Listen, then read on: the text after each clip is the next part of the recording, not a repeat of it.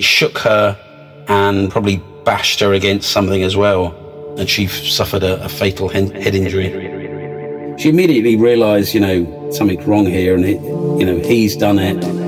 The judge referred to it as very harrowing evidence, which, will stay sadly with the jury and anyone else who heard it for a long time. It's a tragic case all round.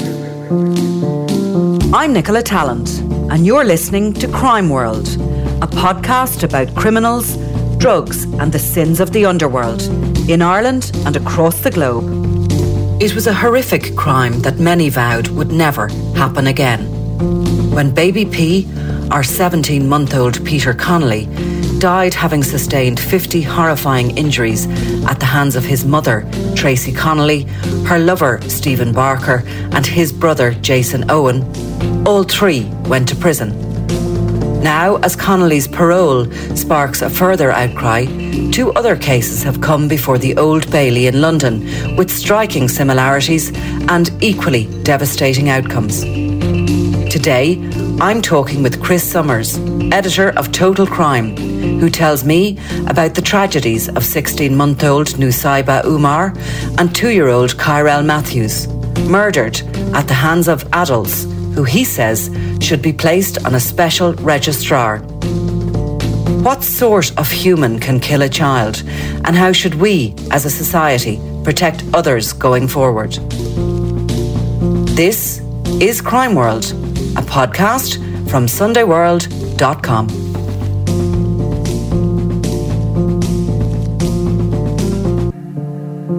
Chris, I think we all remember the story of baby P, and all the way back in 2009 when his mother, Tracy Connolly, was jailed. Just tell us what's happening with that at the moment, because I was surprised to see that back in the media. Yeah, I understand that she has now been cleared for release by the parole board. I think it sort of came out via the Ministry of Justice, or Dominic Raab sort of seemed to confirm it. Usually, those sort of things they're not publicly announced, but it appears that, she has served her time and is considered fit for release, which obviously is going to annoy a lot of people who remember that case and feel that she should have served longer.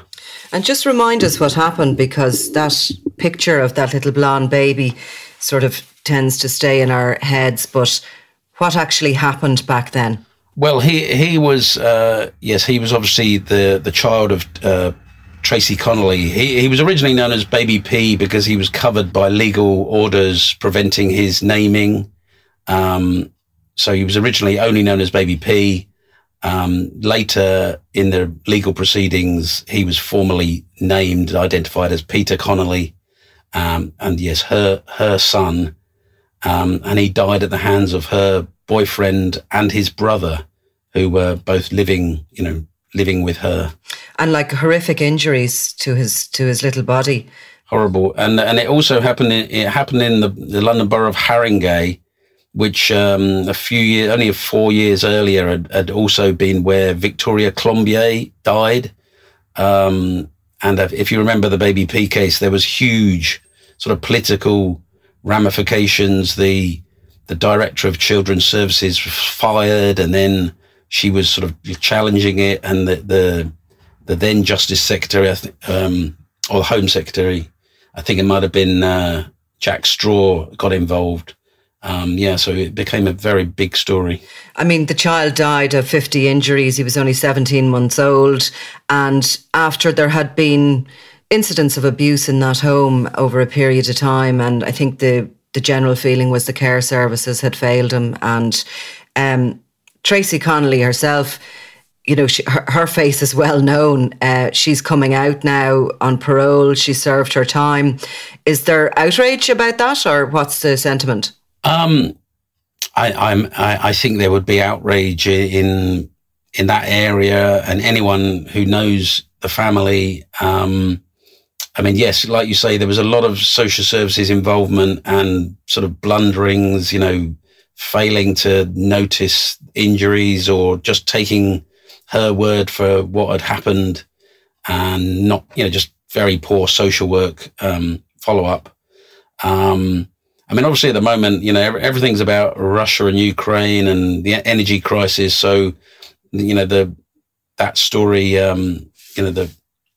Tracy Connolly's release is probably not getting the coverage it might ordinarily. But there will be a lot of attention, certainly if she ever was arrested or did anything to pop back into the public consciousness again. Is there a suggestion that she has, done courses in prison or anything like that? Have you seen, is she coming out a reformed character? Clearly the parole board believe it. Yeah, I don't think the Ministry of Justice would comment on that. But yes, almost certainly as part of her prison sentence, she would be, well, firstly made to accept, or sort of confront her crimes and her responsibility for what happened, and address, issues that she may have, whether it was alcohol or substances or just sort of being with men, very, choosing very, very bad boyfriends and allowing them to hurt her children. I mean, obviously it's very unlikely that she'll ever be, allowed to have a child and take care of that child. In fact, I've been doing some research and speaking to a campaigner about, they're trying to set up a child cruelty register in the UK, because at the moment you have a sex offenders register for anyone convicted of, anything from rape right down to, indecent assaults, etc., sexual touching, and so that immediately flags up people with those predilections. But anyone who's had any sort of child abuse or neglect conviction is not actually on the radar.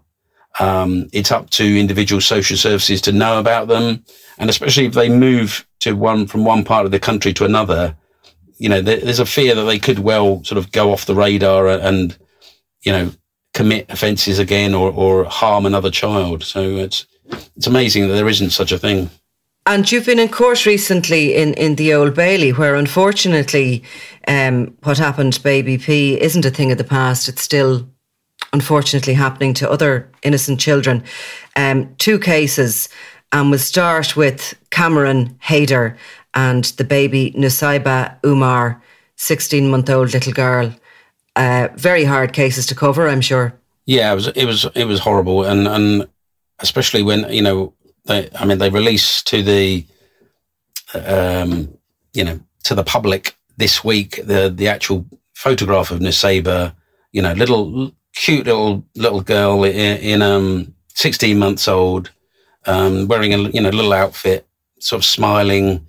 How anyone could hurt such an innocent child is just beyond me. But yeah, sadly she her mother moved in with this character Cameron Haider, and he apparently in a fit of temper, which he was prone to, he shook her and probably bashed her against something as well.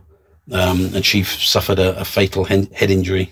Now, this was back in September 2019 when she got the injury and she died 4 days later in hospital. But the relationship, or how she came to be living with Cameron Haider, how the little girl and her mother came to be living with them, is quite extraordinary.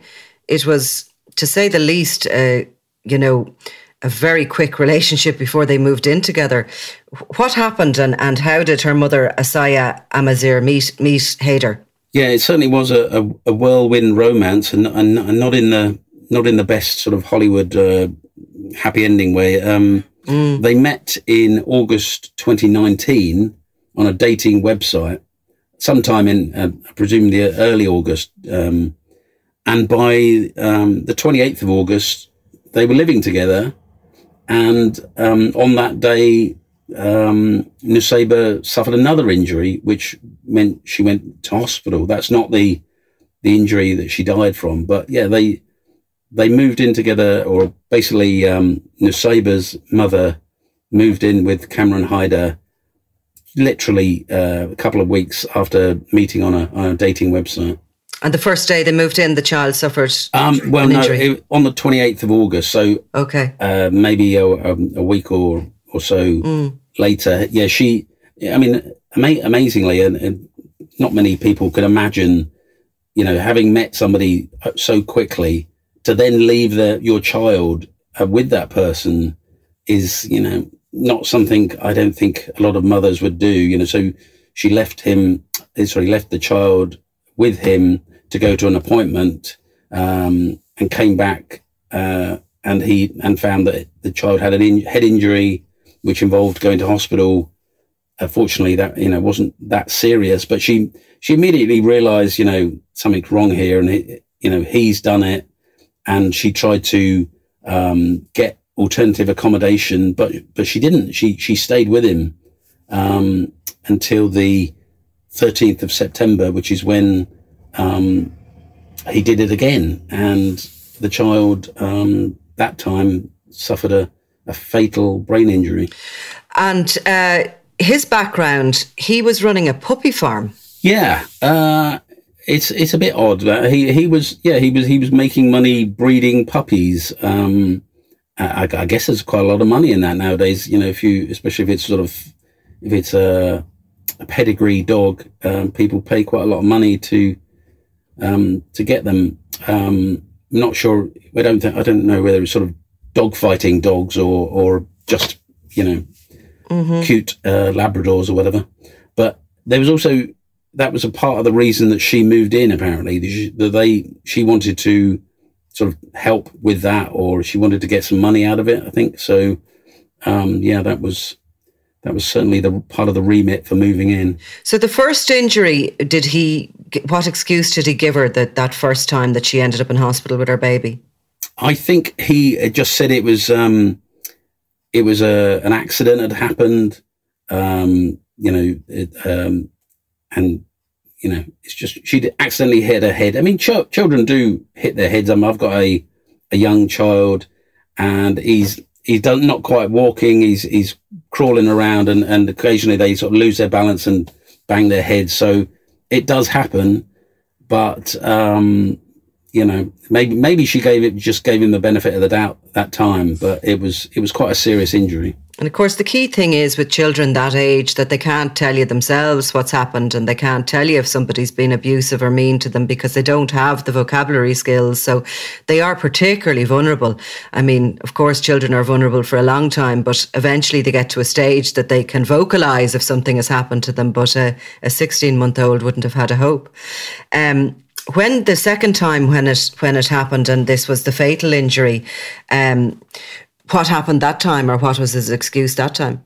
On that time, he said there'd been an accident in the kitchen, I think it was, and the child was quite seriously, had a very bad sort of swollen head, and was screaming, and immediately the mother tried to get wanted to call 999, but he didn't want her to. He tried to stop her getting that care, presumably because he knew that it would end up with the police getting involved. But I mean, it's difficult to know whether a few minutes earlier, if the ambulance had come, whether it would have saved Nusaybah's life. But it's shocking that he tried to stop her. And when they did get to hospital, when she managed to get the child to hospital, was there evidence given as regards what she said to medics, or, what their initial thoughts were on this injury, how it had happened? Well, yeah, I think there was also there was evidence that Nusaybah's mother tried to sort of play down what had happened, and sort of protected him to an extent, until it became quite obvious to the doctors and to the police that she wasn't quite telling the full story. So yes, that did come out.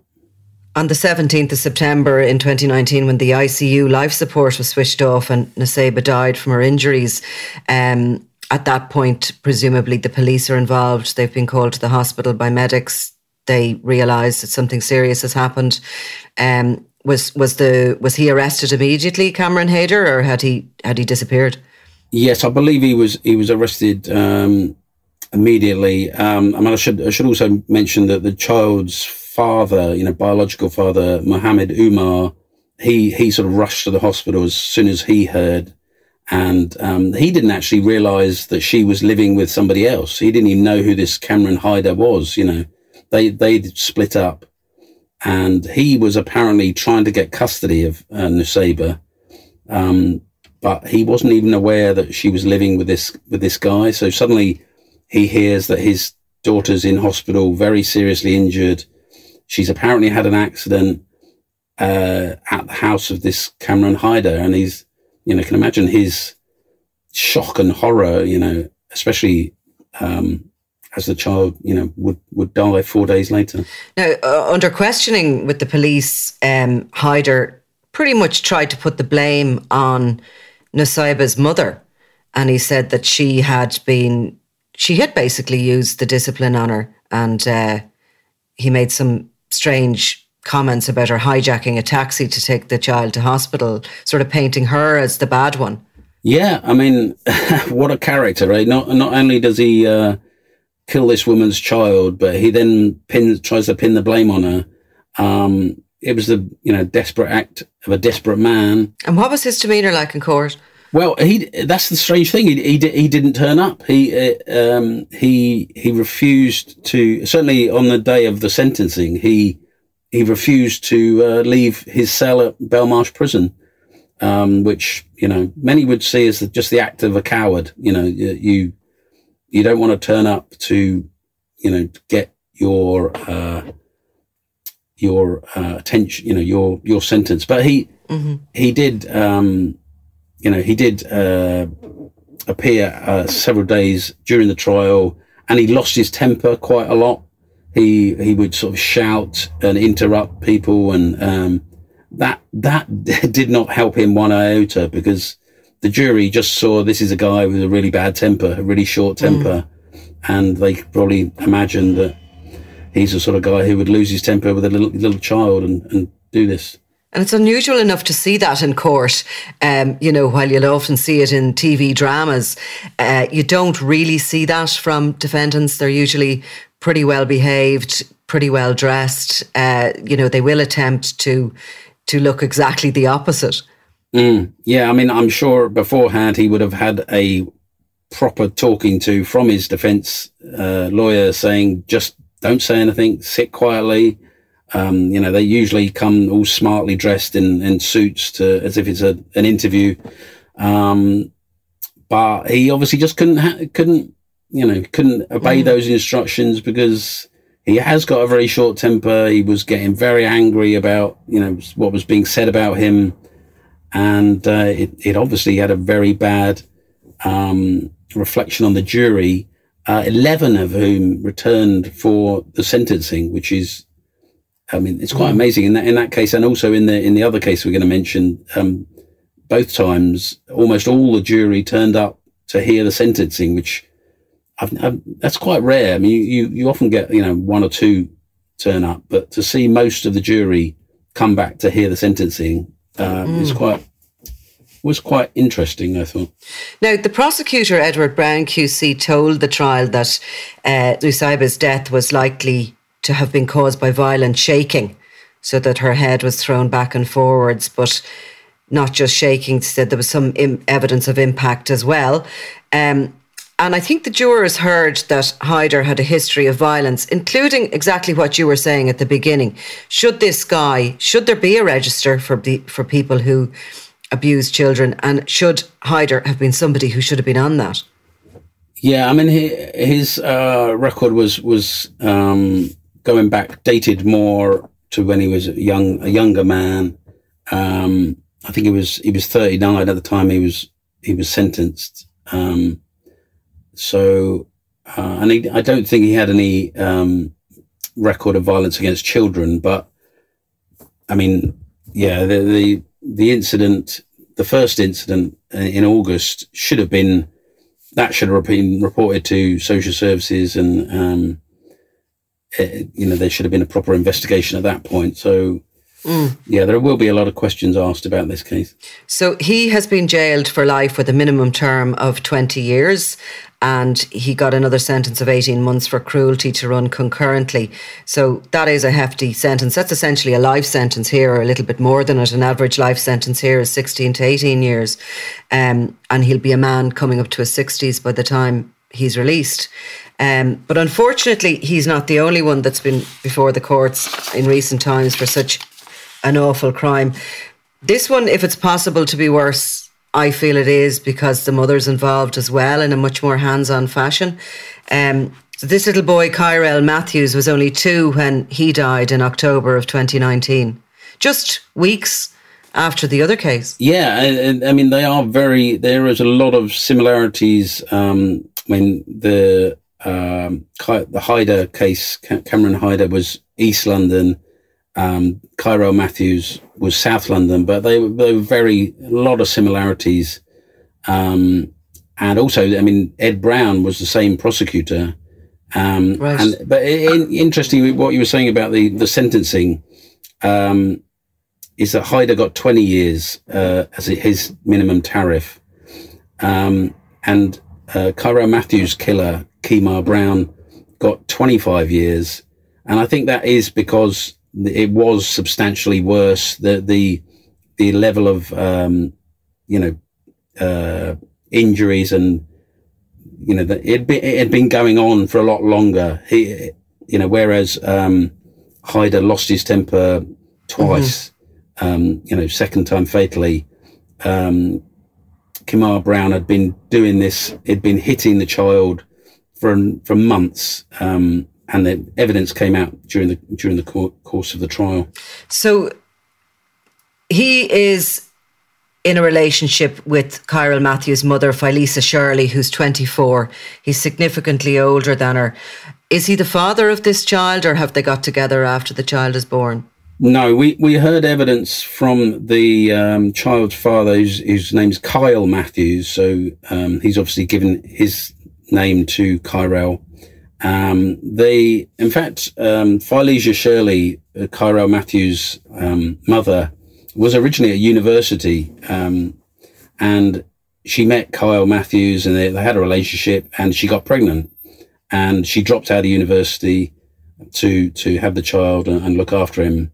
But the relationship with Kyle Matthews broke down, and they split up, and sometime later she meets Kemar Brown, and they move in together. So he wasn't the father. Is there any suggestion of violence to the child before she moves in with Kemar Brown, or does it seem to start when that relationship gets underway? Well, he has got a long criminal record, which I doubt he told her about. It included battery towards an ex-girlfriend, and also a robbery of a woman. Quite a violent robbery of a woman, which he said, he was sentenced to 6 years in prison for. So, he was not a nice guy, and he, obviously prone to targeting people less, or not fighting other men, but picking on women and ultimately children. And what happened in that household and over those months to that child? I mean, it sounds like a fairly feckless household. They pretty much sat around all day smoking weed. From what we heard, both were cannabis smokers. He might have been, dealing drugs. Neither of them were in employment. I mean, she obviously had a child to look after, or supposedly look after. And yeah, it was not a happy home. That very just generally poor parenting. They were sitting around on the sofa watching TV to all hours. Kyrell would fall asleep on the sofa. He wasn't being put to bed at a normal time. He wasn't being fed properly. It was just it's a pretty chaotic household. And in May of 2019, he was in hospital with a significant injury to the side of his face. That's 5 months before his death. I think the hospital carried out an investigation and found that her explanation that he'd fallen off a high chair was plausible. There was another red flag, perhaps, in July of 2019, when the police were called to a domestic incident at the house. Another incident where a passerby alerted police when they heard stuff. There was a lot missed there, wasn't there? There was, and it was also not really. Well, they obviously wouldn't tell anybody about this, and Kyle, the child's father, he wasn't aware of any of this. He actually said later that, when he wasn't with Kyrell, he assumed that his mother and her partner were looking after him and he was in a safe place. He would have sort of occasional weekend access and, saw a sort of happy child, and then he would come back and give him to Felicia. But this process, this abuse was going on for months. It was October, 20th of October when Kyrell died, when he suffered those, final injuries. But there was evidence emerged that it had been going way back to July and August. In fact, these horrific audio recordings proved that was the case. And those audio recordings were taken from Felicia's phone, and they were played to the jury. Were you in court for them? I wasn't actually, but I interviewed Ed Brown the other day. We spoke to him after the case, and he was explaining that they had enough evidence to go to trial, but it was only sort of quite late in the investigation that the police were going through Felicia's phone, and there was, as is the case with most people, there was an enormous amount of photographs and videos and all sorts of things. But then they found these audio recordings that she had made when she went out and left Kyrell with Kemar Brown. But it wasn't because she was concerned about, abuse. It was simply that she thought he was being unfaithful.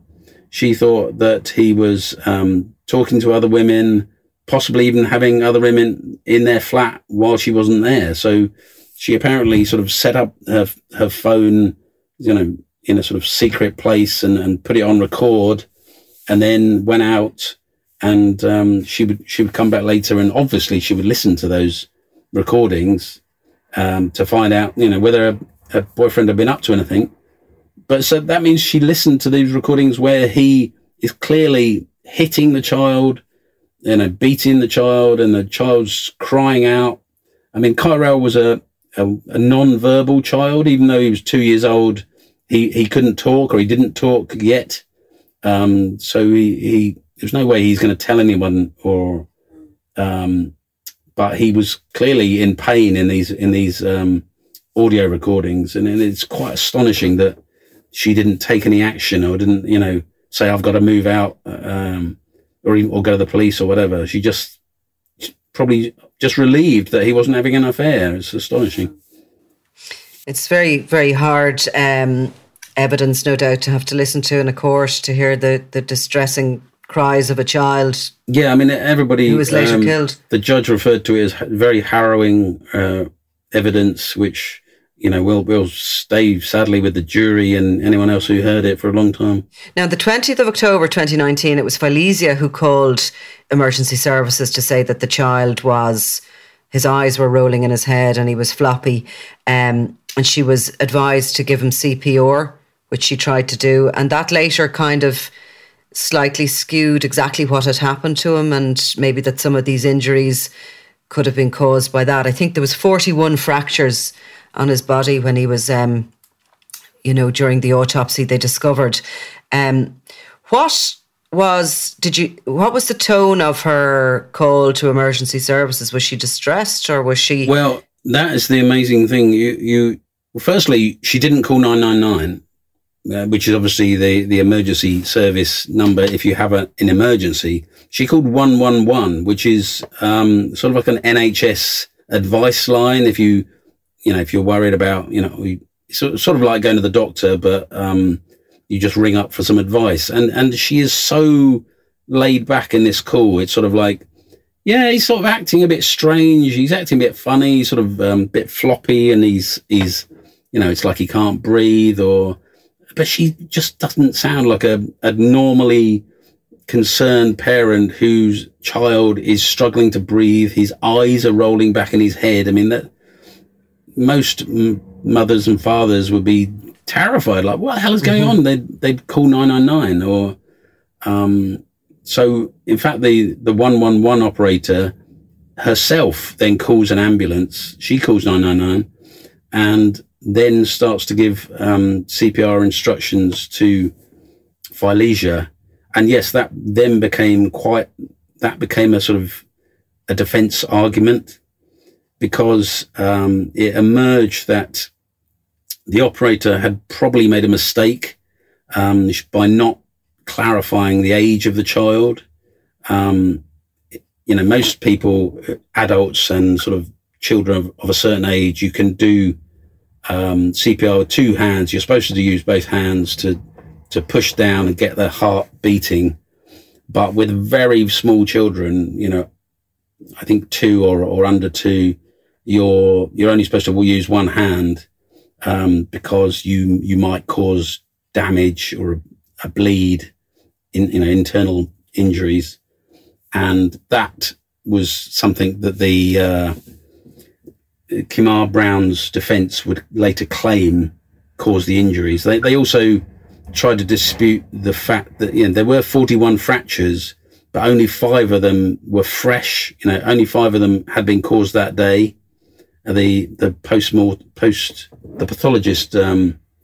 Dr. Nat Carey, who's one of the top pathologists in the country, said that they were historical. They were old. They'd sort of been caused and then healed again, and that was something that the defence tried to challenge. They tried to say no, they were all caused on the day by this faulty CPR. Now, when they came to court, both denied murder, and they basically used this defence that these injuries were caused by trying to revive the child. Well, it was Kemar Brown's defence who used that. I think Philisia, she just said, she admitted causing or allowing death. So she basically said, I went out that day and left Kyrell with Kemar, and that's when this happened. And she basically covered up for him later, but she's saying I didn't cause it. But he would later claim he didn't do anything wrong, didn't harm the child, and it must have been the CPR that caused the death. He was actually, the jury didn't obviously believe them. He was convicted of murder and given a life sentence with a minimum term of 25 years. And I think she was acquitted of murder but found guilty of manslaughter and sentenced to 13 years. Does she get half of that on licence, or does she have to serve that full sentence? I think she has to serve 2/3 of it.